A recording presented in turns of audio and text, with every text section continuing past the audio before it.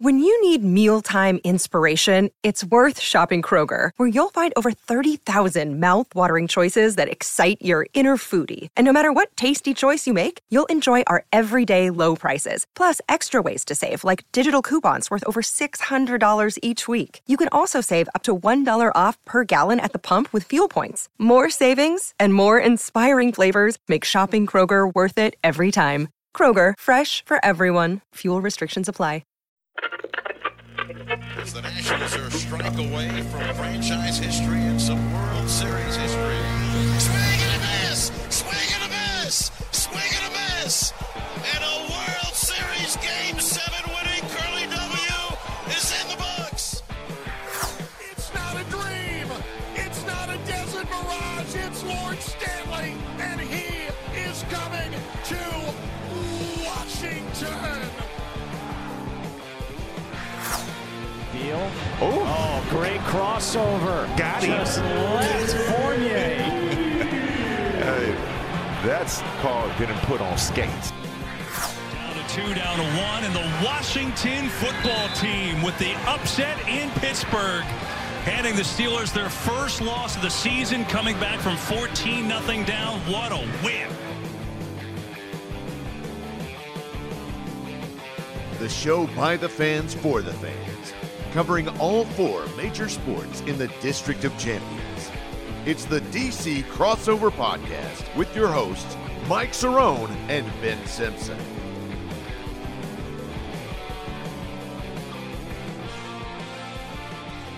Hello and welcome to episode number 97 of the DC Crossover. That is Mike Cerrone. I am Ben Simpson. We are here on the Contender. You might be hearing us on the app as we speak. If you're not, look, we like you listening on the podcast platforms and all of that. That's all well and good. But the best place to go is a Contender. Contender.com. Contender app. Contender with K. You can also go to the Contender.com if you like, but go get the app. It's free. It's easy. You can hear our show as well as some of the others like Windy City Breeze and our guy, Joe Z. You can follow the show at the DC Crossover and at Cerrone16 for Michael, who I welcome in on this Monday. Crazy weekend of football. I got to think this was one of the wildest divisional weeks ever because you had, 2 overtime games and a couple game-winning field goals, or was it just one OT game? I thought no, they had with the stat that they kept saying. It wasn't really a stat, but what they kept saying is, every single away team is kicking a field goal to win it. Because that's what it was. It was one OT game, but there were 3 game-winning field goals. 3 of the 4 games had game-winning field goals. Yeah. It was just crazy. It was just a wild weekend of sport. I mean, football fans, you don't have it better than that. Back-to-back days of, like, crazy games. I mean, I know that's what you expect for playoffs. It's like, all right, these are the best of the best. But we know we don't get that every year. You don't always get crazy good games. But to have 4, I mean, you could put all 4 of these games up there as good games for the weekend. You got to love that, Mike. Yeah, I mean, the Bengals game was down to the wire. I mean, the Titans just really s the bed. I mean, that was embarrassing, to be honest with you. I mean, number 1 seed overall. You get Derrick Henry back. You have A.J. Brown and Julio Jones supposedly healthy, and they looked pretty decent. And all of a sudden, you go out there and Ryan Tannehill can't stop throwing to the other team, and he gets 3 picks. Yep. The number 1 seed goes down in the AFC. And then you have Aaron Rodgers and the Packers, and they just couldn't stop not kicking it to the other team in blocked punts and kickoffs, or field goals. It's unbelievable. So that's two number 1 seeds going down at once, and that just really screwed me over. So real quick, the funny thing about this weekend is that last weekend, a buddy of mine, he uses the Barstool app because he's a stoolie or whatever. He loves Barstool. And he puts in this $10 bet. And the boost is basically if you get all 6 picks on Wild Card Weekend, all spreads, you win, obviously, the money, which at that time was $500. So he won $500. And you also get $1,000 in sportsbook credits for 30 days. Right. So I told you that before, but I'm just letting the audience know that. So The funny thing is that I told him literally that the chances of that 6-team parlay really hitting, I mean, it's like 3%. Like literally, it's 3%. So right. You know, it's like the little Giants, like you know, one time. You know, they keep saying that, and they keep smacking their helmets in the locker room, all that stupid stuff. Anyway, so that's your kids at gym class, right? Yeah, right. But I started laughing because you know we were like, all right, well, let's focus on you know, every single weekend and just put in like 350 or something like that, 300, 350 for every single weekend, and put some parlays in there and put 4 or 5 in there, and somehow see if we can put, you know, like I said, like $50 on each parlay, and see if somehow we can cash in and try to make it into $2,000 or something like that. Right. And of course, on Saturday, all my bets had either Green Bay or Tennessee in them, and because I thought the Packers were going to blow them out. Obviously, that didn't happen. So Saturday was a bust, and then yesterday, literally, we would have had 2 parlays cash in for almost $900, and it ended up screwing me over because the Rams did not run the ball. Why aren't you running the ball? No. You're up 14 points or whatever it was with like 7 minutes left, and you're trying. You threw 3 passes. Like, what are you do? What are you doing? Have you not seen the Super? Got the gunslinger, Matty Stafford. Well, I understand, you know, because I love Matt Stafford and stuff like that. But the problem is, like, Sean McVay, dude. Like, you saw Kyle Shanahan do that in the Super Bowl, and look what happened to him. The Falcons ended up losing 27-3, all that kind of stuff. Everyone knows that story. But that's the problem is, like, man, I had under 50 for 2 parlays because I swore the Rams defense and the Bucs defense were going to keep it lower scoring. And if both of those hit, then all of a sudden we would have cashed in a bunch of money. Not to mention, last night's game, we did a same game parlay, and I had 5 bets in there, and all of a sudden every single bet hit except Patrick Mahomes, who is now apparently Usain Bolt, and he literally ran for 45 yards on the first drive. And I had the under for his, and he in the first drive and lose. I'm like, I literally was like, I can't catch a break this weekend. Unbelievable. The Chronicles of Mike's betting is some of my favorite things because it seems like I never hear a lot of win stories, like of you being like, hey man, this 10-team parlay just hit. This was great. Yeah. I'm rolling in the dough. It's always, I just missed it by 1. If only so-and-so. And you have an enemy list at this point, I feel like. All the athletes that have ruined your parlays. Yeah. I think you need to start making a list of the athletes and teams that have screwed. Because I remember college football season, there was a couple teams that screwed you over multiple times throughout the season. Northern Illinois. Northern Illinois. They screwed you over an enemy. 3 times. Twice in the regular season and the bowl game. You need a book. You need a black book. And you got to write the names down of the athletes or the players, the athletes or the teams that screw over your bets, and be like, they're the enemy. They're screwing. See, that's me the up. thing is, like, I get pumped if I win, and I have won, in the past, stuff like that. And I've won. You know, overall, I would say I'm plus money in my lifetime by a decent amount, at least a few $100s. But the problem is that the ones that kill you are the ones that are like, oh man, this guy, you know, he's like an NBA. When I do a prop bet, this guy, man, you know, Evan Fournier, like what, 2 weeks ago against the Wiz, he score like 60 points, something like that. And then one night I needed him to make 2 3-pointers, and he went 0 for 10. I'm like, what is happening? Right. Like, come on. So it's like those are the ones that have to like just let out my frustrations the most. So that's why you hear about those the most than the wins. But that's just I think any sports bettor can relate. It happens. But yeah, it's definitely. I mean, I lost both of my bets last night too. I was like, I hadn't bet for a while. I put in my money, immediately like lost it all. Right. So it's like, all right, there we go. Well, I did the bets with my buddy, but then all of a sudden I said, you know, once Pat Mahomes ended up running for 45 yards like a track star apparently. Right. Then I ended up saying, screw this. You know, I put my own money in instead of my buddy's stuff because he won't let me have his account number so I can put the bets in, and I'm always worried because he's a noob when it comes to betting.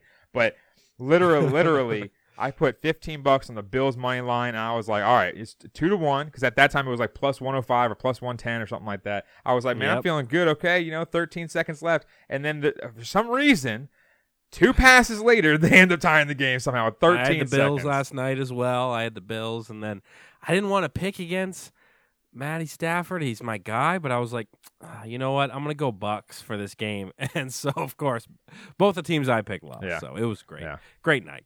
But we got a lot to get to on this episode because Mike and I have an important meeting after this episode. We're talking to the people from The Contender, and we're talking about the big plans for this year and updates and all that good stuff. So hopefully, if there's any things of note, we'll share, of course, with you guys, the listeners. But let's move into the Rewind, the segment where we just kind of recap what happened in the previous week in sports.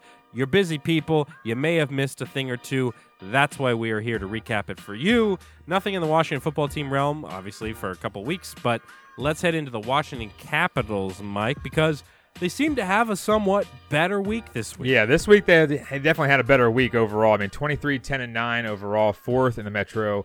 And honestly, they're kind of up and down right now. I would say overall, after their hot start, they kind of had a couple skids here and there, but right now they're just trying to get their feet back from under them. I think a lot of guys are trying to come back from, COVID and, little nicks and crannies of injuries and stuff like that. But on Tuesday, they beat Winnipeg 4-3 in overtime. Good W for them in overtime. Ovi scores his 27th goal of the season. Tom Wilson hits the OT game winner, and the Caps' first 3-on-3 OT win this season, which is nice because we don't want to go to don't want to go to a shootout. We never like shootouts apparently in DC. The Caps were down 2-0 with less than 3 minutes in the game. Vanacek finished with 30 saves on 33 shots after allowing 2 goals on the first 4 shots on net. On Thursday, tough loss to the Bruins. It was tied for a lot of the game, to be honest with you. But overall, tough loss to the Bruins, who the Bruins are pretty healthy for the most part from what I've been seeing. Yeah. Charlie McAvoy scores a power play goal with 46 seconds left to give Boston the win. Kuznetsov, Eller, and Backstrom all scored for the Caps. But the Caps only had 17 shots on goal. And, we've said that for... Hard to win with that. We've said that many, many times over the playoff years and stuff like that, where everyone's like, just put the shots on net, just keep shooting. Sometimes it doesn't happen, but 17 shots and you get 3 goals, not too bad. But we did lose to Boston 4-3 on Thursday. And then moving on to Saturday, they beat Ottawa in overtime. So some long games this week, 3-2. Ovi scores his 28th and 29th goals of the season. Backstrom with a crazy overtime winner. It deflected off of the defender, and then somehow he got it. It was nuts. And then it was slow motion while he was just gliding in there. And imagine being the goalie in that situation where he's just I don't know what to do here. But they were down 2-0 heading into the third period, and Ovechkin scores 2 in the third to basically send the game to overtime, and Nick Backstrom, finally back, no pun intended, ends up getting the OT winner. So the Caps are 2-1-0 on the week, and over on the Wizards side, not the same. No, pretty bad week. And of course, this was the week where I watched every single game this week and just was watching losses all week long, except for they did get the Philly win on Monday, but we did our show Monday evening, so obviously we're not talking about that game. So the Wiz right now, they were above 500, now they're below. They're 23-24, now fall down to 10th in the Eastern Conference. Wednesday, watched this one with my cousins who are big NBA heads. We hopped on a Zoom, watched the game all together, and the Wiz lose 119-118 because my cousin's from Brooklyn. He's a Nets fan. And Kuzma and Dinwiddie both missed shots at the buzzer. Great look from Kuzma. Dinwiddie's went right off the rim. Real tough one there. But they did come back. If you watched this game and turned it off after 3 quarters, I wouldn't have blamed you because they were down 15, 16 points. They came back and made it close. Then there was also a weird play in this one that went around where the Brooklyn bench actually deflected a pass. They'd stuck out their hand and deflected a pass, and the refs missed it.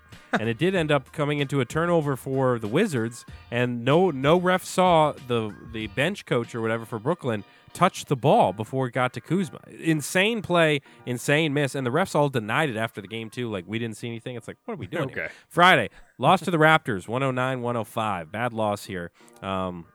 We're getting blown out for a lot of the game. The Raptors actually blew an 18-point fourth quarter lead and still hung out and won. Fred VanVleet hit a tie-breaking 3 with about a minute to go in this one. Beal, 25 points, decent night, but 9 turnovers from Beal. That's just him. 9 turnovers on the game. Pretty bad there.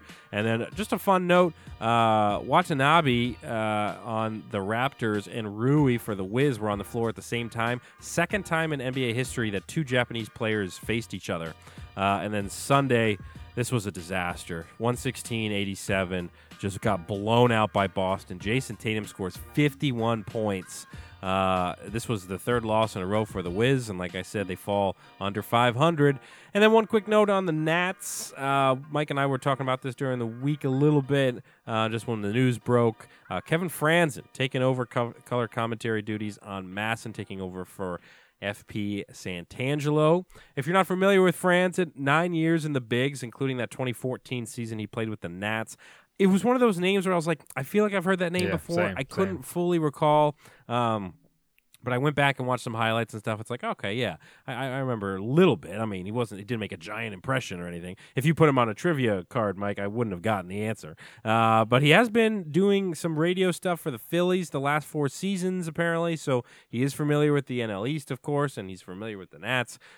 So for us as Nats fans and folks that watch it on TV, we're happy that FP Santangelo is no longer on the airwaves. I mean, that's a guy that you and I have been on this very show have been talked about how he's just not very good and just too phony and too weirdly upbeat at times where you shouldn't be upbeat. So I'm interested to see how Kevin Franzen does and how he clicks with Bob and how the broadcast goes from now on. But hey, Mike, at least we got a new guy in that chair. I mean, literally, we gave FP so much crap for over the years. I mean, and some of it, I would say, maybe not warranted, but a lot of it, deservedly so.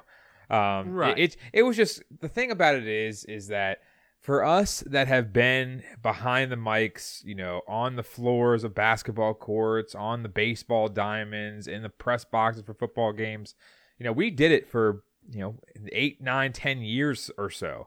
We know how hard it is to do it. But we know exactly over the first few years of us doing it what you shouldn't do.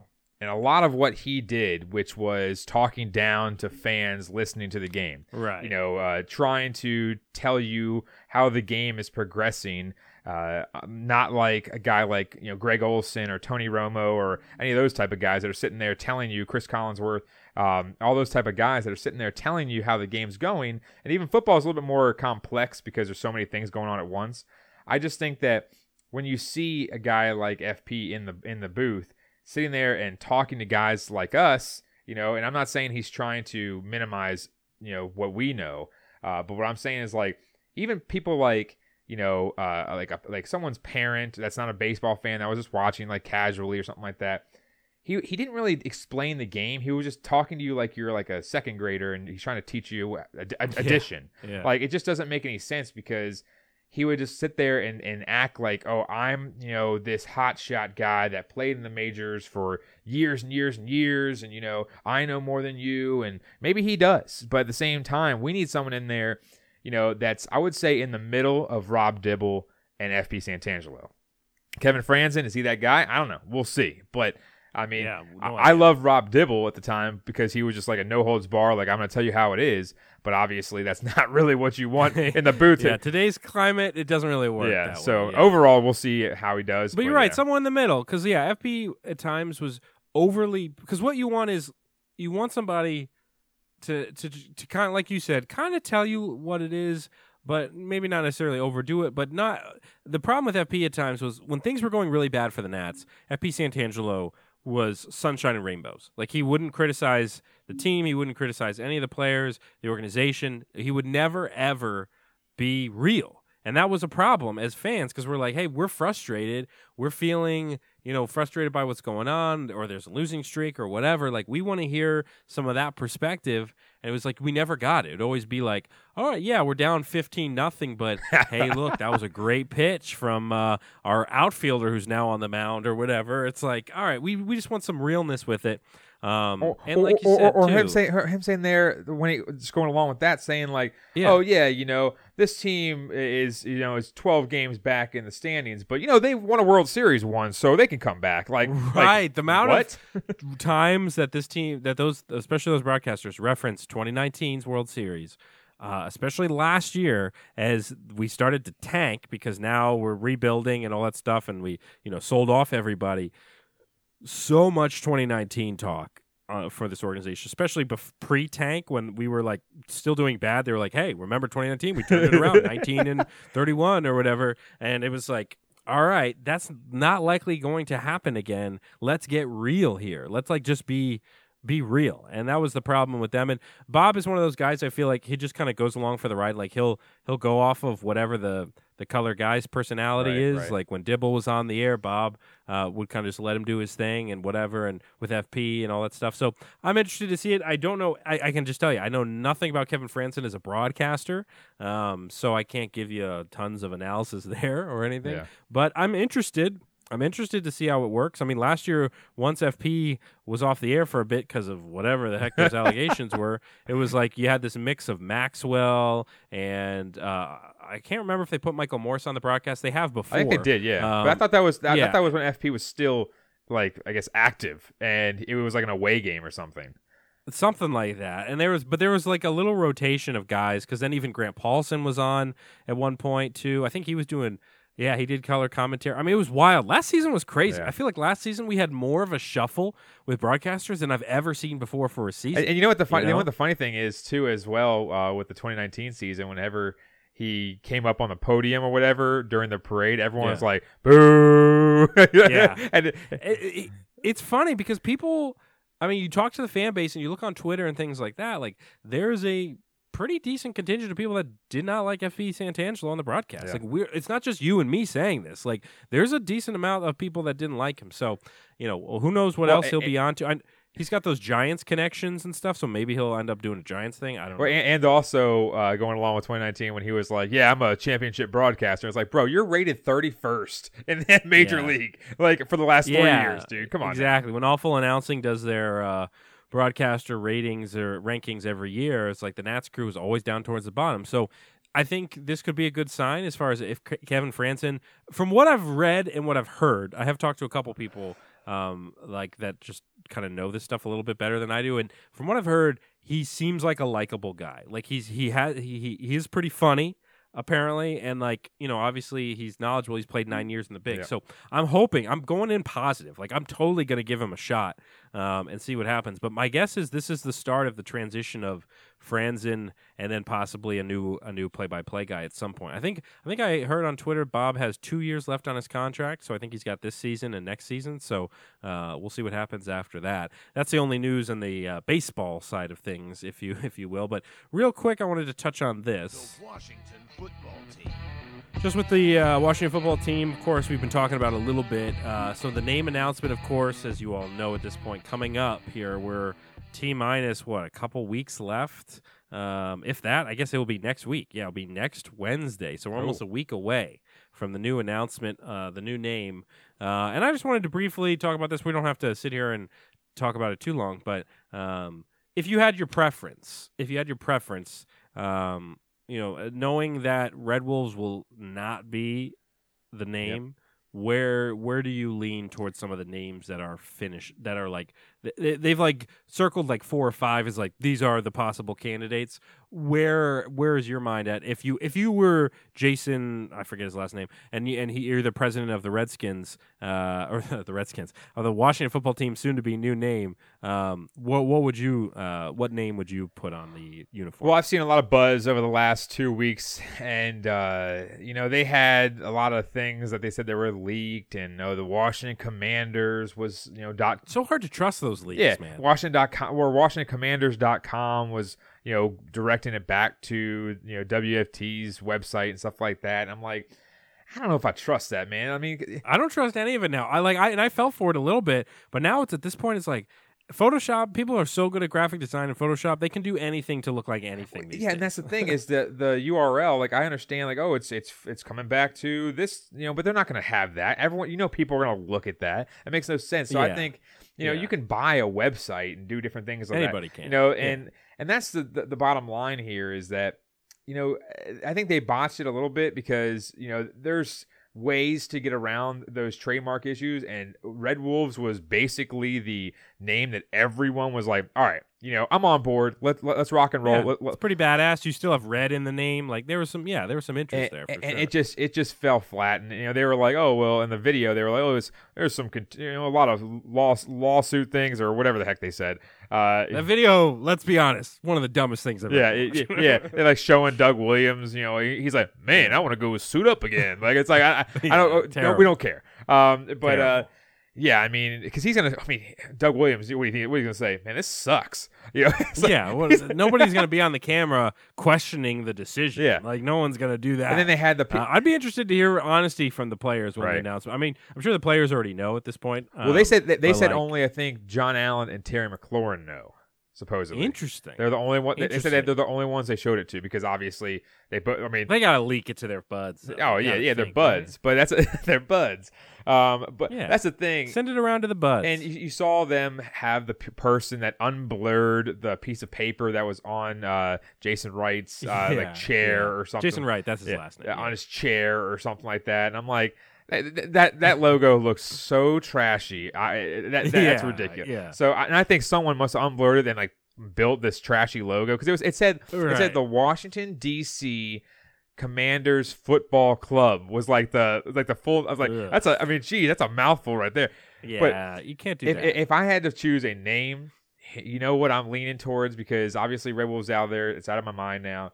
I really am thinking about doing the Hogs and doing the Warthogs because they're trying to go back to military ties and stuff like that. The Warthog is a tank bombing plane and all that kind of stuff. So it's in there. And honestly, if you could do Commanders, and I told you this before, Commanders, Admirals, all that kind of stuff. You got to change the color scheme. You can't have you say, oh yeah, we're the Admirals and we have burgundy and gold as our colors. Yeah, it doesn't make sense. Yeah, you got to look like you got to make sure that you look like. Like I think you had to do like a naval ship gray and like maybe a navy blue and a black or something like that, something crazy cool. But it's like you can't have burgundy and gold. So if you have to go, it's always weird when the teams change the name because like I feel like everybody just tries to keep the same colors because Cleveland did the same thing. The what are they now? They're not the Monuments. They're like the Guardians. The Guardians they still have They still have like red and blue in their logo still, and you're like, what? I mean, they said there was already they said there already is a Cleveland Guardians too. So they said they did it, and they didn't really look into it, which is kind of funny. But I mean, I just think that I think Warthogs is nice because I think it's going to have the least blowback, and I think if you're going to try to stick to tradition, you have the Hogs, and everyone says run the damn ball, the Hogs. And you can have people snorting in the not that'd be great. Not that way, honking or whatever they call it. Snorting, yeah. Everybody in the stands just you're just doing that every third down. That could work. Yeah, I think the Hogs definitely it works on a couple different levels, and I think you'd probably have the least amount of blowback with the Hogs. I think Warthogs, whatever. I think fans could go for that. I mean, I don't have a better option because, like, I don't love the Commanders. I don't love the Admirals or, all that other stuff. My big thing was the Red Wolves. I was like, man, that would be awesome. You do this is the dog pound, not necessarily dog pound, but, you do that sort of thing for the stadium. And I don't know, there's so many different things you could do with that. DC, I think, struggles to pick anything that is our identity that is not just like the monuments and the military. So, there's so much more to DC and the surrounding area than just, and those are important things, obviously. I'm not saying the military is not important. We love the military, but like to make that be associated with the city anytime these teams have to be named, but it's only been the last while because when the basketball team was going to be named, they're the Wizards. The Magicians. It's like the Magicians. So at some point that changed. I don't know if it was like post 9/11 or I don't know what it was, but like something changed where any DC team for the future was like, we have to be the Army, we have to be the Commanders, we have to be this or this. Like they can't be anything other than those things for some reason. I don't get. And that's the weird thing too is when it goes along with names, is like it has to deal with the city or something like that. I don't think Bengals are in Cincinnati. It's like, right, I don't think Lions yeah, are it doesn't Detroit. have to. It can be anything. It can be anything that's cool. Like, you just want it to be cool for the fans that they can get behind and get into it. If you're going to change the name, change the name. Yeah. Like, do something interesting with like it. If they did Warthogs, Yeah. then they could obviously, look at the Arkansas Razorbacks. Razorbacks is kind of cool. and you could do some cool graphic logo where you have some freaking Pumbaa out there like going nuts, on roids or something. I don't know, do something crazy. It would be cool. I'd be down with that. So yeah, I'm with you on that. I don't have a better option of the ones that I've heard. So yeah, I'll go with Warthogs as well. But we'll see. We'll have one more show before the name announcement, but maybe we'll do something special like I don't know, the heck, they may even have us hop on the Contender. We'll see. Download the app in case we do. Let's move on to a little bit of hockey. The Washington Capitals. It's crazy. This is one of the rare shows where we're touching every single sport with some topics today. We try. Obviously, the point of the show is to touch on different things, but especially for a couple of them being in the off season, it's interesting that we've touched on some Nat stuff. We got some football stuff, and then for the Caps, I just wanted to briefly. This was a thought that I had the other day because I saw it on Twitter from somebody, I forget who, and I was thinking about this is with and what got me thinking is, we're seeing the production that Alexander Ovechkin brings to the Caps. I mean, just look at this season where he's playing out of his mind. He's like tied with the goal leaders or whatever, and he's the amount of production that he's doing at his age is obviously extremely impressive. But even if it wasn't his age, just in general as a player, he's contributing so much and carrying so much load for this team that one of the things, it already got me thinking that if he retires, he's not going to leave and go play somewhere else. When he retires, right, which whenever that could be, and obviously this is something Caps fans think about. They think about how the old guard is going to be retiring and things like that. But this again, if he leaves, you're leaving a ton of scoring, and contributions and enforcement and things like that gone. I'm just wondering if when he leaves, will the Caps, who were a perennial, hey, we're in the mix in the Metro and all that sort of stuff, do you think that this team will just suddenly drop down to like where the Red Wings are and things like that? Not in the same trajectory because one team's kind of would be going up and one down, but like somewhere in that bottom of we're just lucky to make the wild card type of teams just from one guy, one of the most important and one of the best hockey players of all time. When he leaves your team, I feel like that's going to cause a lot of damage. It's obviously going to cause a lot of damage. I mean, you look at certain teams, like, for instance, go to football, and you look at when Peyton Manning was off the Colts. Now, we're talking about Peyton Manning, I think, is kind of on the same level as Alex Ovechkin. Now, Wayne Gretzky, you could probably say he's the best of all time, but Alex Ovechkin is easily top 5. And when I look at Peyton Manning, I still believe in my own argument that he is the best of all time at his craft, and you saw it because when he was off the team because of his neck injury, they ended up tanking so bad where they ended up getting Andrew Luck, the number 1 overall pick, the very next year. So you look at it and say... And that's a sport where they have 10 other guys on offense in the quarterback, right, and they have 11 different guys on defense. Like that, I mean, hockey, yeah, you could say, all right, well, only, that's just one guy. But I do think, I agree with you. I think the impact is just as big. Yeah, and also when you're looking at hockey, to go along with what you just said, hockey's different because when you're on the field for football, Peyton was out there for every single play on offense. Now, he wasn't playing defense, but you look at hockey's a little bit different because usually a guy like Ovi is playing only about a third of the game because he has 20 minutes ice time. But the impact, as you said, that he has when he is on the ice is totally different than when you see some of these other teams like who have, I would say, great players. Like I think the Bruins, I don't think the Bruins have a superstar, but I think they have great players around them, around the ice. Taylor Hall, Brad Marchand, stuff like that, no matter how much we hate Brad Marchand. I just think you're looking at it and saying that the Caps have that bona fide superstar in Alex Ovechkin still, who is in the top 3. He might still be leading the points. I'm not exactly sure. Yeah. But you're looking at it and saying, what is going to happen when, 3 years down the road when he's not producing 50 goals and all that kind of stuff? Who knows? But that's the thing, is it's all about preparation. So Brian McClellan has to go out there and do something, which he so far, I think, has started that this year by getting all of our younger draft picks and everything like that, time on the ice and seeing what they can do and seeing what we have for the next 2 or 3 years. Because once Ovi finally starts winding down a little bit, same with Nick Backstrom, I think that those Tom Wilson. Yeah, I mean I think Tom guys. Wilson. He's a little bit younger. Yeah. I mean they have guys. I mean they did some moves with Anthony Mantha, even though he hasn't really played that much at all this season.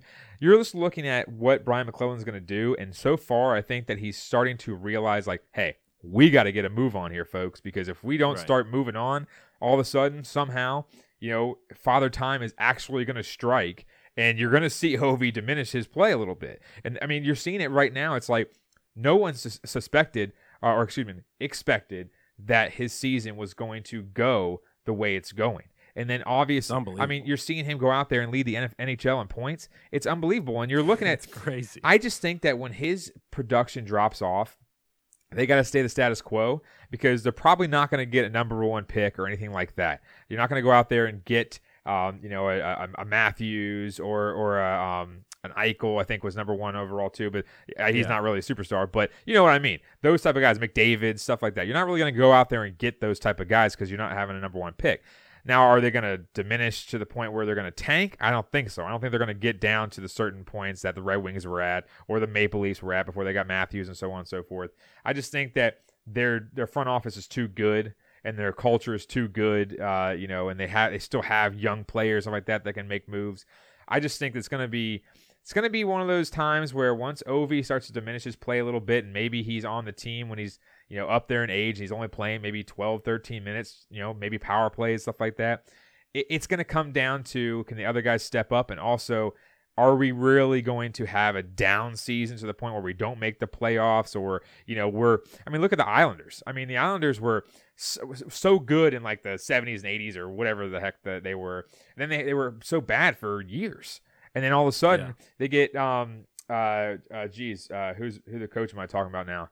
Trotz? Yeah, Trotz. I was like, what's his name? But then they all of a sudden they turn things around so quickly. And yes, they're kind of bottom of the barrel right now. They're 14-14 pretty much.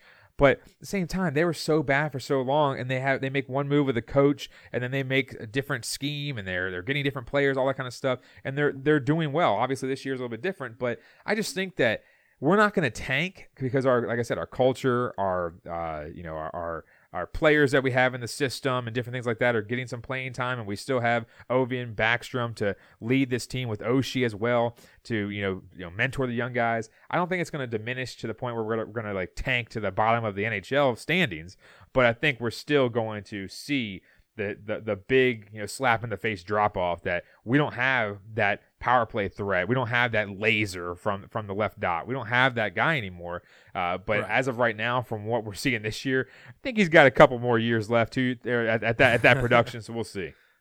Yeah, and then the only other thing with that is just I wonder from a marketing perspective for a sport that has trouble. Appealing to sports fans, to casual sports fans, because you're competing with the NFLs, the NBAs, to some extent MLB, but they also have a marketing problem. For the Caps, when you lose Alexander Ovechkin, you lose a line to the casual fans, because Ovechkin is one of the faces of hockey, and he is a guy that even casual sports fans who haven't watched a Caps game in years, they know Alexander Ovechkin. Yep. They know that name. It may be the only NHL player they can name. And so I do think I am interested to see what happens from that perspective when Ovechkin does step away. Will the Caps be relevant in the national mediascape anymore? Because as much as we know Oshie and Backstrom and things like that, I don't know if the casual sports fan does. And so I'm interested to see when arguably one of the most famous names in hockey steps away, what that does for the sport. Because I don't know what other guy is there waiting in the wings to take over as the face of the NHL, Mike. I know we know there's some tremendous players in the NHL. You've named some of them just a moment ago, some of the guys that were high draft picks. But when Ovechkin's gone, you go up to a random sports fan and ask him for the biggest NHL player they know. I don't know if they're going to name anybody. And that's another big thing that you're looking at is, I mean, look at, for instance, the Chicago Blackhawks. They had Patrick Kane and Jonathan Toews and all these type of guys, and their team sucks now somehow. Yeah, I don't know. I just don't understand how the Blackhawks went from like the cream of the crop in the West, then all of a sudden the last like 3 or 4 years they're just like nowhere to be found. I just don't know how that happened. They were supposed to be a contender this year. Yeah, and that's the crazy thing is that they're kind of medium to bottom of the barrel right now in the Central. But you're looking at, for instance, the Pittsburgh Penguins. Okay, I've talked to my girlfriend is a Pittsburgh fan, and I talked to her dad a bunch, and I talked to her a bunch because she follows them a lot as well.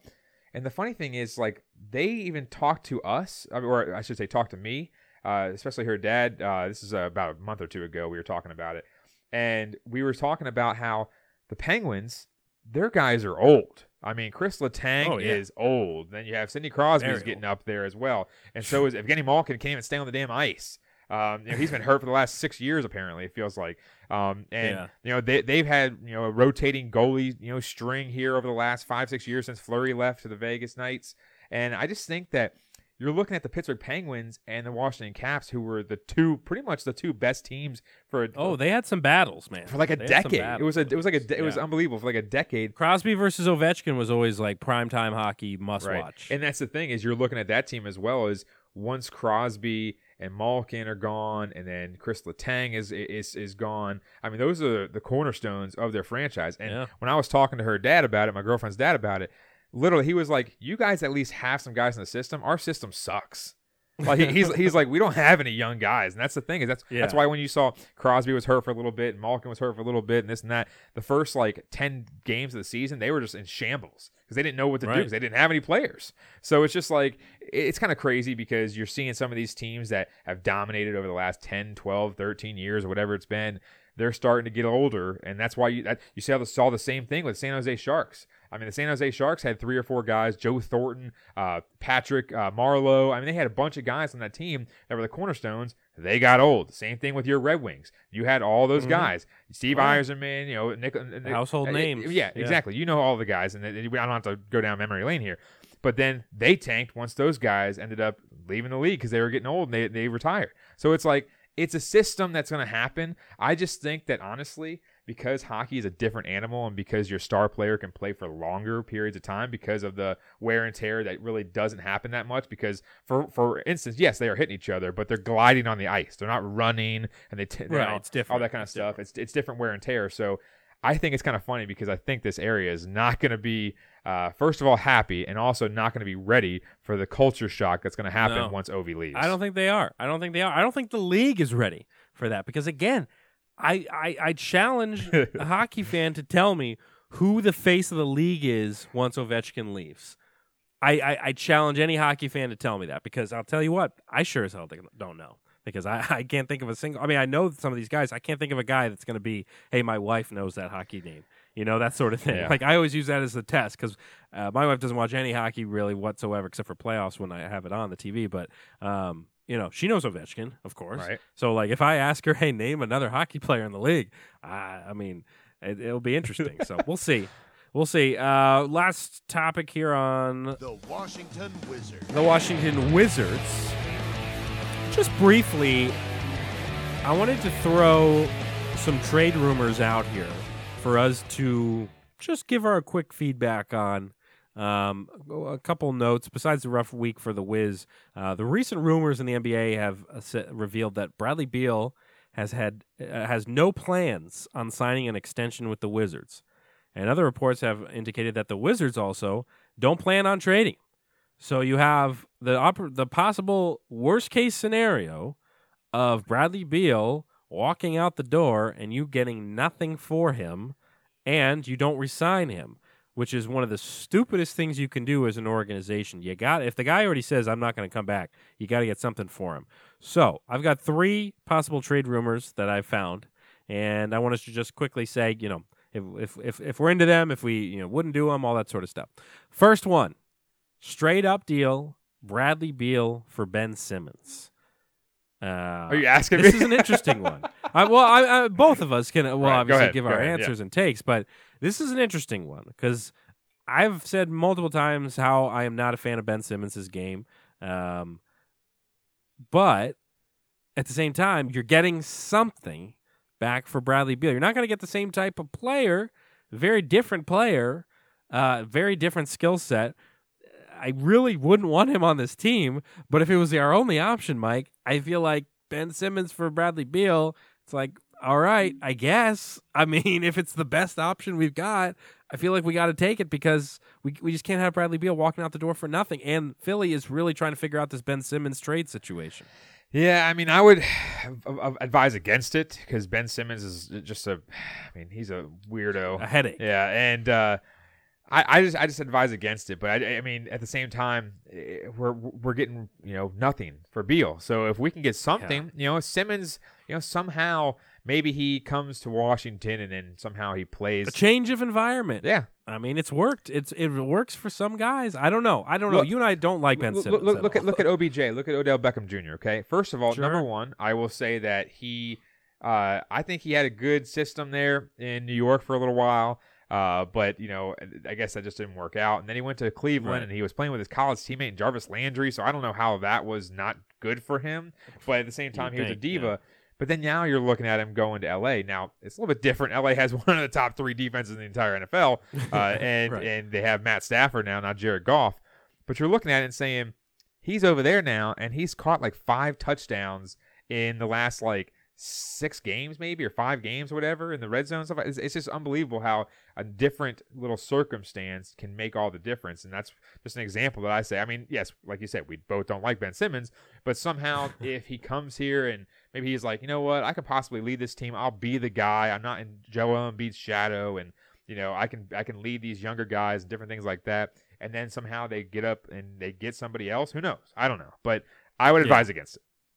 We'll do, for these next 2, we'll just run through a quick and give a yes, you would do it, or no. Bradley Beal and Thomas Bryant for John Collins, Danilo Gallinari, and Atlanta's 2023 first-round pick. Yes or no to that? I would be all in for that. Yeah, I love John Collins. I think John Collins. I know you're a Collins guy. I knew when I made that trade, I was like, all right, Mike's going to say yes to this. He's a Collins guy, and I am too. I like John Collins. I mean, a lot, despite his like whatever off the court issues or whatever it was, the substance abuse or whatever the heck it was. Yeah, I barely even remember. It was like, I think it might have been, I don't know if it was early this year or late last year or something like that. Despite that, he still is a top premier. He's a force forward. So I like him. He's a force. Now it'd be interesting because part of the idea of trading away Thomas Bryant is because there's so many bigs, and now you bring in another big, John Collins. Gallinari, I think, would be more of a a contract that would eventually you'd be able to get rid of and get off the books. Well, Collins can stretch the floor too. That's one of the differences. He's always been able to shoot. And then a 2023 first-round pick is always nice to add another pick in there. Right. So that's an interesting one. The last one was with the Knicks, and this was a monster deal because the Knicks, the only way to make this trade work would be Bradley Beal and Raul Neto for Evan Fournier, Kemba Walker, Obi Toppin, this rookie Grimes, I forget his first name, but he's okay. His name's Rick. And then, Rick Grimes. Yeah, and then 3, right. And then 3 first-round picks, 2022, 2024, and 2026. This would be a monster exchange here, but it's the only way to get the money to work for the Knicks. So it's interesting. It's interesting. Where'd you find that? Just from just did some reading, some research. I was like, I would take that in a heartbeat. I mean, first of all, Neto, he's on my list, my betting list. He's your favorite player. He's on my betting list for screwing up parlays. But right. I mean, Evan Fournier, I didn't even say his name a little earlier in the show. I mean, he scored a bunch. Kemba's obviously at the back end of his career. Obi Toppin's a young guy, and we get 3 first-round picks as well. I'm all in for that. Yeah, it could be interesting. I mean, any way to get Neto out of town, I'm happy. So we'll spend some more time on the Wizards next week, but for now we got to move on. Let's move into just a quick look around the league. We talked about it at the top of the show as far as the NFL Roundup, just going over that real quick. So Bengals over the Titans, 19-16. Evan McPherson kicked a 52-yarder as time expired. As you talked about earlier, Tannehill just kept throwing the ball to Cincinnati. Like, that's what he kept doing. 3 picks on the game, including a humongous pick with 20 seconds left in the game. When everything looked like, all right, Titans are going to be able to pull this off, Logan Wilson picks off Tannehill to eventually set up the game-winning field goal. And this was a fun nugget. Joe Burrow becomes the first QB taken number 1 overall to win a divisional game within his first 2 seasons. So as we know, teams get these number one quarterbacks. It's usually not that quick of a turnaround to get it good again. But for Cincy, they did. They got good again fast. Real quick. And that's the thing about Cincy, too, is that, I talked to my girlfriend because she's a Pittsburgh fan. I said, hey, good for the Bengals, though, because I said the Bengals are like the Washington's Eagles. Like, we don't really care about the Eagles. We don't have a huge rivalry with the Eagles. We more so hate the Giants and the Cowboys. But the Bengals are like our Pittsburgh's, Philly kind of thing, because they don't really care about them. Obviously, they have had those incidents, in the playoffs with Vontaze Burfict, stuff like that. But you have to, you have to like them though, because they have Burrow, Jamar Chase, T. Higgins. They got Tyler Boyd, T. Higgins. Their whole entire thing, Joe Mixon. Their whole entire offense has been on fire. Yeah, we've been talking about that for years. They're definitely. I'd say the Bengals are kind of one of the darlings of the league. The other one that the other big darling of the league that lost this weekend was the Bills. We'll get to that in a sec. But 49ers beat the Packers 13-10. Robbie Gould hits his 45-yarder for the win. He's made all 20 of his career playoff field goal attempts. Crazy. And also in this one, 49ers scored 10 unanswered points in the final 5 minutes of this game. But, of course, everyone's favorite activity after that game was dunking on Aaron Rodgers on Twitter because I think the guy is fully – I feel like he was already a little unlikable because it was like, all right, Rodgers gets all the calls and all this stuff, and he's just so damn good. Yep. And now this season, he's just been even more annoying. And, like, I'm not even talking about, like, the vaccination stuff. I don't even care about that part. But more of just, like, he's got his long hair, and he's always kind of weird with the media and all that stuff. And so I feel like everybody celebrated Aaron Rodgers being not only kicked out of the playoffs, but likely done in Green Bay. Well, it's a good narrative to see because they're talking about how Russell Wilson has a possibility of leaving, and then obviously Aaron Rodgers for the last couple of years. So it's honestly going to be fun to watch. Now, Russell Wilson, do we really think he's going to leave? I don't think so, but it's going to be fun to see if Aaron Rodgers goes to some team and little QB shuffle. Yeah, it's going to be the exact same situation as Brady with the Bucs. Same. You have a new contender. Aaron Rodgers on another team just blows my mind a little bit. Like that would be, hey, come on down to Detroit. Then you can go beat the Packers in the division if you want. I don't really want to. But and then of course the Rams beating the Bucs, the defending champs, go down 30-27. If there's one thing, if you watched Matthew Stafford's games in the past, and I sure as hell know not many people did for Detroit because they were so bad, but there were many seasons where you give Matt Stafford a minute or even 40 seconds or a minute and a half or whatever, he's going to march the team down the field and he's going to make it happen. And he did that. Brady left Stafford with 42 seconds to work with, and he was able to march all the way down, and Matt Gay kicks the 30-yard field goal as time expired. Stafford threw for 366 yards, 2 touchdowns. I feel like he's finally getting that respect, Mike, that we've been all clamoring for, that I think it was one of those things, well, yeah, he did all that stuff, but he was with the Lions. The Lions suck. And then it's like he's in L.A. now, and there's a little more pressure, but look where they are now, one step away from the Super Bowl. So shout out to Matt Stafford. Yeah, I love Matt Stafford, and I've told you many, many times that I do. And obviously you like Matt Stafford because he was on the Lions, stuff like that. But, I mean, I just think that, like you mentioned, Matt Stafford just doesn't get the credit that he deserves because, they were like, oh, well, he had, Megatron, and he had okay, sweet, he had these guys, but the defense. He had a Detroit Lions offensive line. What are we talking about here? Didn't the Lions not have like a 100-yard rusher for like 15, 16 straight weeks? Forever. They had Reggie Bush on the team, and he couldn't do anything. No, you're right. Being a great quarterback on a bad team, like, that shouldn't be a negative on you. Right. That should be a positive. It's like, oh, you were able to deal with that offensive line and actually put up numbers. I mean, yeah, the Megatron thing, okay, sure, but like, there's a lot of good wide receivers in the league. But yeah, good for him, man. I mean, we're happy for him for sure. I'm rooting for the Rams at this point. Same. Rams and Bengals, man. I like them both at this point. Yeah, we'll see. We'll see if the Bengals can beat this team though. We're about to talk about. Yeah, Chiefs and Bills squared off. Overtime game, the only OT game of the weekend. But the Bills, I think of them sometimes as kind of the darling of the league. I think a lot of fans get behind them because of Bills Mafia and all, and it's literally the only thing about Buffalo that anybody knows is the Buffalo Bills at this point. Maybe the Sabres, but the Sabres suck. The Sabres are terrible.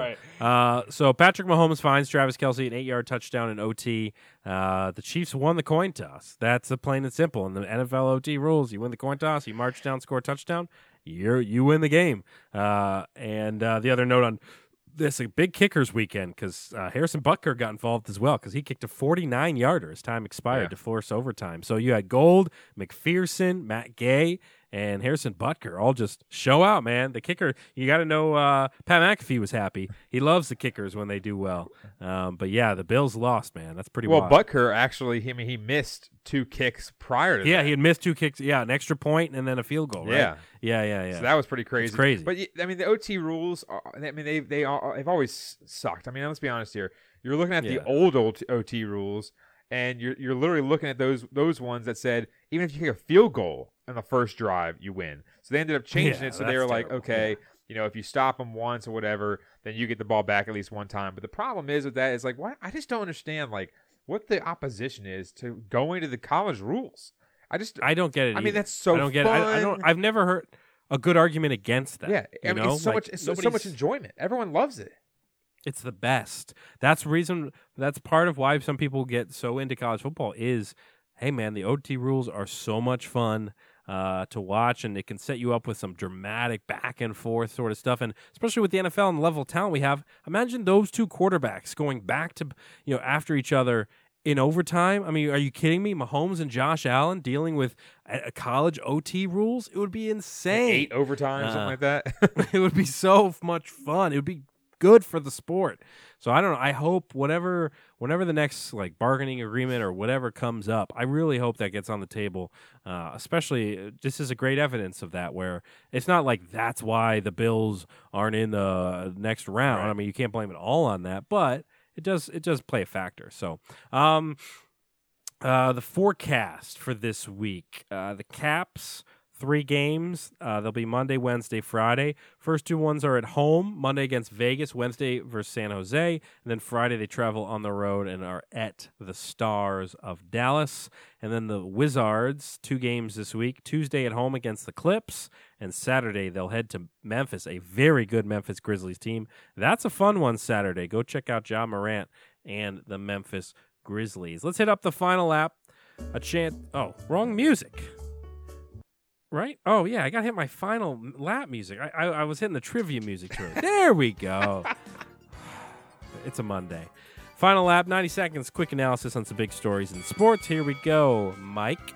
Tom Brady, quiet so far about next season. Says he's just going to take it day by day. Do you expect him to come back to Tampa? To Tampa Bay? To Tampa. I mean, I'm not really sure. I mean, honestly, you're looking at it and saying all this rumors. I didn't hear these rumors, 6 weeks ago.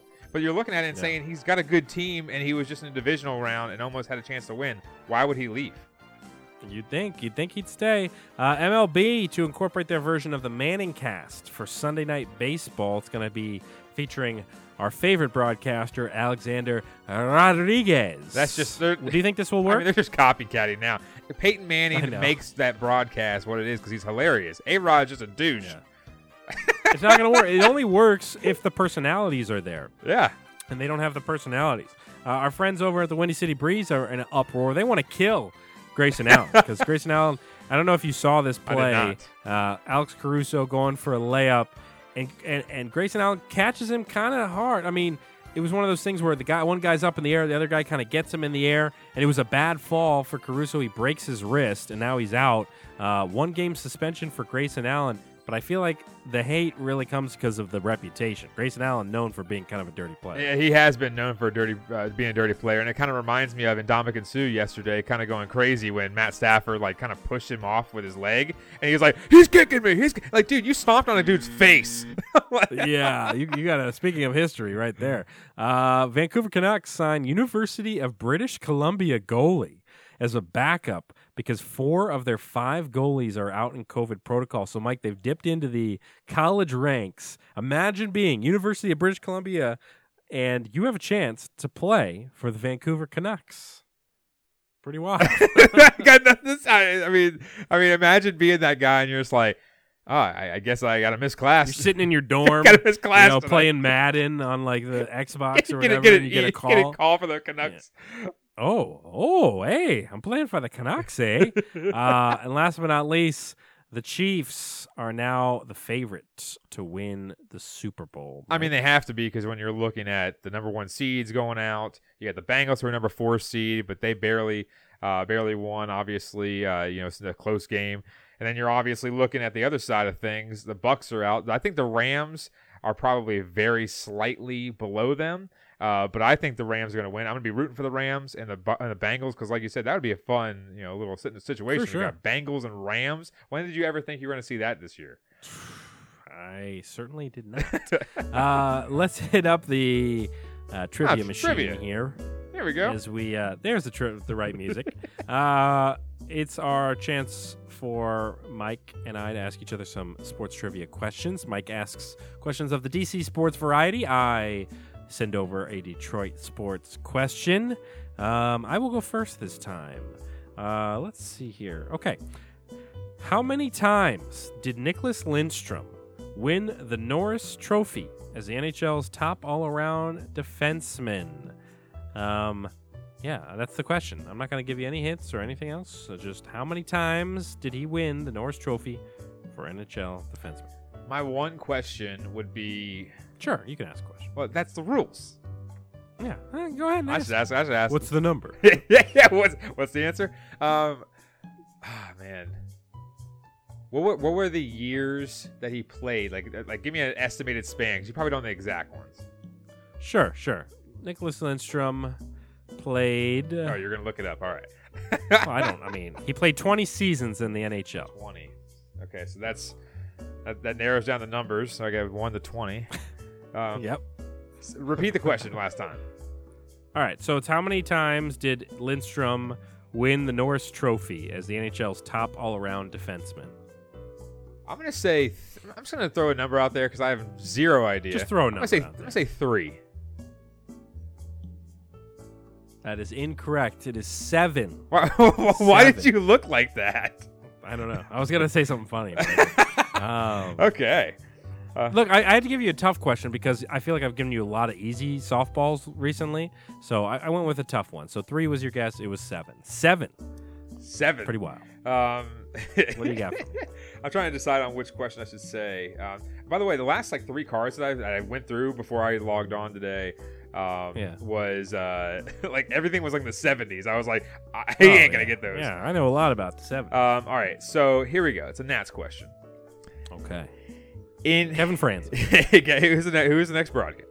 In 2010, what Nats player was caught stealing a national... Okay, let me say it again. I don't know why I said it like that. In 2010, what Nats player was caught stealing a National League leading 17 times? Oh, jeez. This is a good one. In 2010. Well, there is a little clue in the clue, but I ended up taking it out. Okay. In 2010, what Nats player was caught stealing a National League leading 17 times? So it's a guy that liked to run, but would get caught a lot. All right, I can ask a question here. I believe 17 is 17. There you go. Was this a infielder? That's my question. Was this an infielder? No, that's the clue because it says Nats outfielder. Oh, that was on. Oh, okay. So that was the part you did not read. Yes. Okay, I was about to say, I was like, did you say that? And I just asked that? Okay, so it's an outfielder, and they were caught 17 times, and it was 2010. God, who was even on the team in 2010? I'll just throw a guess out there. Is it your mom's favorite player, Josh Willingham? Josh Willingham? That guy's as slow as a goat. Well, that's what I'm saying. He gets caught 17 times. No. It is incorrect. Okay. Was it like Nuke Logan or Niger Morgan? Niger Morgan. Nuke. It was Niger Morgan. Nuke Logan. Oh, you don't remember Nuke? Nuke Logan? He was like 2007. So it was Niger Morgan. Yeah, it was Niger Morgan. Oh, Niger. I was gonna possibly guess Niger. I thought it was too early, or I thought Niger was earlier than. I was like Josh Willingham, the Hammer. Yeah. Well, I thought the Hammer. You only had three outfielders to guess from, and obviously that was a time when all the players were switching around and everything. Because obviously Bryce Roger Bernardina, the Shark. Ooh, hey, my mom has Roger Bernardina batting gloves for when he hit a game-winning home run. That's pretty dope. Yeah, you should get that authenticated. I don't think it's going to be a little late now. Call him up. Not be worried. Yeah. Hey, Raj. Raj, were these yours? Shark. Let's hit up the money line. If the glove fits. There you go. Bad week for me. Both my picks did not work out, and good week for you. You were 1-1, I believe. What did I have? You had because you had the opposite of what I took. Because I had the Titans winning. Right. I think you had the Bengals, other way. And then you had the one you didn't hit was the under 55 for the Bills Chiefs. Great. Yeah, so you went 1-1. I went 0-2. So you have a 2-point lead on me as we are steadily approaching episode 100, where we will end this round of bets. So you got a nice little 2-point lead. You won by 2 last time, so I need a good week here. I feel pretty confident. My lock, the Rams, 3.5 against the Niners. Now, I really wish that was like 2.5 instead of 3.5, but I'm just going to roll with it. That's my lock. Matty Stafford, you're going to get it done, 9. And then the dogs. My dog, I'm going to say Bengals, man. I mean, you and I are both high on this team. We like this team. I know the Chiefs are playing out of their minds right now. I know they're hot, but I'm a Bengals guy right now, Mike. I'm a Jamar Chase guy. I'm a Joe Mixon guy. Yeah. I'm a Joe Burrow guy. Bengals, at least going to cover the 7 points. I honestly, I mean, you picked. I picked him early so I could get the best one for sure. Put your picks in, not picked your picks. Oh yeah. I mean, I was going to take the Rams as well, but obviously I'm not going to do the same as you. But yeah, I just don't see how it's 3.5. The Rams just dominated the Bucs all day. Yeah, all day. I just don't get that. I mean, in the Niners, they'd have 2 block kicks to win. So I mean, I don't know how it's only 3.5. But anyways, I like that pick. Bengals, I see possibly a backdoor cover here. They could obviously get a backdoor cover because the Chiefs are probably going to be up, just estimating what they just did with the Bills. But you're looking at the Bengals. The Bengals have a good offense. I'm just a little worried about their defense to see if they can keep up with the Chiefs. But with Tyrann Mathieu being in concussion protocol, we'll see if Joe Burrow says, hey, I got 3, not premier, but Jamar Chase's, but I got 3 really good receivers. And I got Uzama and all that kind of jazz. He gets like 2 catches a damn game, but lots of times for the touchdowns. So I think it might be a good opportunity to get a backdoor cover, and hopefully the Bengals somehow win. That'd be awesome. My lock, I didn't go with spreads or anything today, but my lock is under 46.5 for the Rams-Niners. I think the Niners are going to try to run the ball because that's their identity. Yeah, we had some low-scoring games in the divisional round. Right. So that's their MO is a running game, and I think the Rams are going to try to throw the ball around, and I think they're going to get up to a lead, and Sean McVay is not going to say, all right, I'm going to try to keep throwing it like he tried to do against Tom Brady, even though Jimmy G is not Tom Brady. But under 46.5 for that one, that'll be a close game. I think that is going to probably come down to maybe 27-20 or something like that, even though that would screw me. But right. I hope it is 27. My dog, I'm going to go with a prop bet here. I saw a prop bet for the conference specials, and my dog is Mahomes and Joe Burrow to combine for 600-plus passing yards. That's at plus 150, which I think it has a good shot because I think it's got a shot. I mean, definitely. Both Burrow and Mahomes and Josh Allen, I believe, if not mistaken, went over 600 yards. Matt Stafford and Tom Brady did as well. So it has a good shot. I think it's going to be a shootout, so we'll have to see what happens. But plus 150 for that conference special. I like it. You're pushing some pretty good bets across there. So Mike's trying to extend his lead a little bit. So we'll see how those go later in the week. That about does it on this Monday evening for episode 97. We're 3 away here from the big 100. Very excited to share that with you guys. And by then, we'll have the new name and all that other stuff going on. Right. So it'll be pretty fun to get into that. As always, follow the show on Twitter at the DC Crossover for the main account and at Cerrone16 for Mike. Download the podcast, subscribe to the podcast, rate and review. But we do encourage you to download the Contender. That's Contender with a K. Download that app. It's free. You can hear us and other shows and reacting to live news and all that sort of good stuff. So definitely worth downloading. But besides that, people, some big games this week for the Wiz and for the Caps, and we'll get into it all next week. For Mike Cerrone, I'm Ben Simpson. We'll see you next time. This has been another episode of the DC Crossover.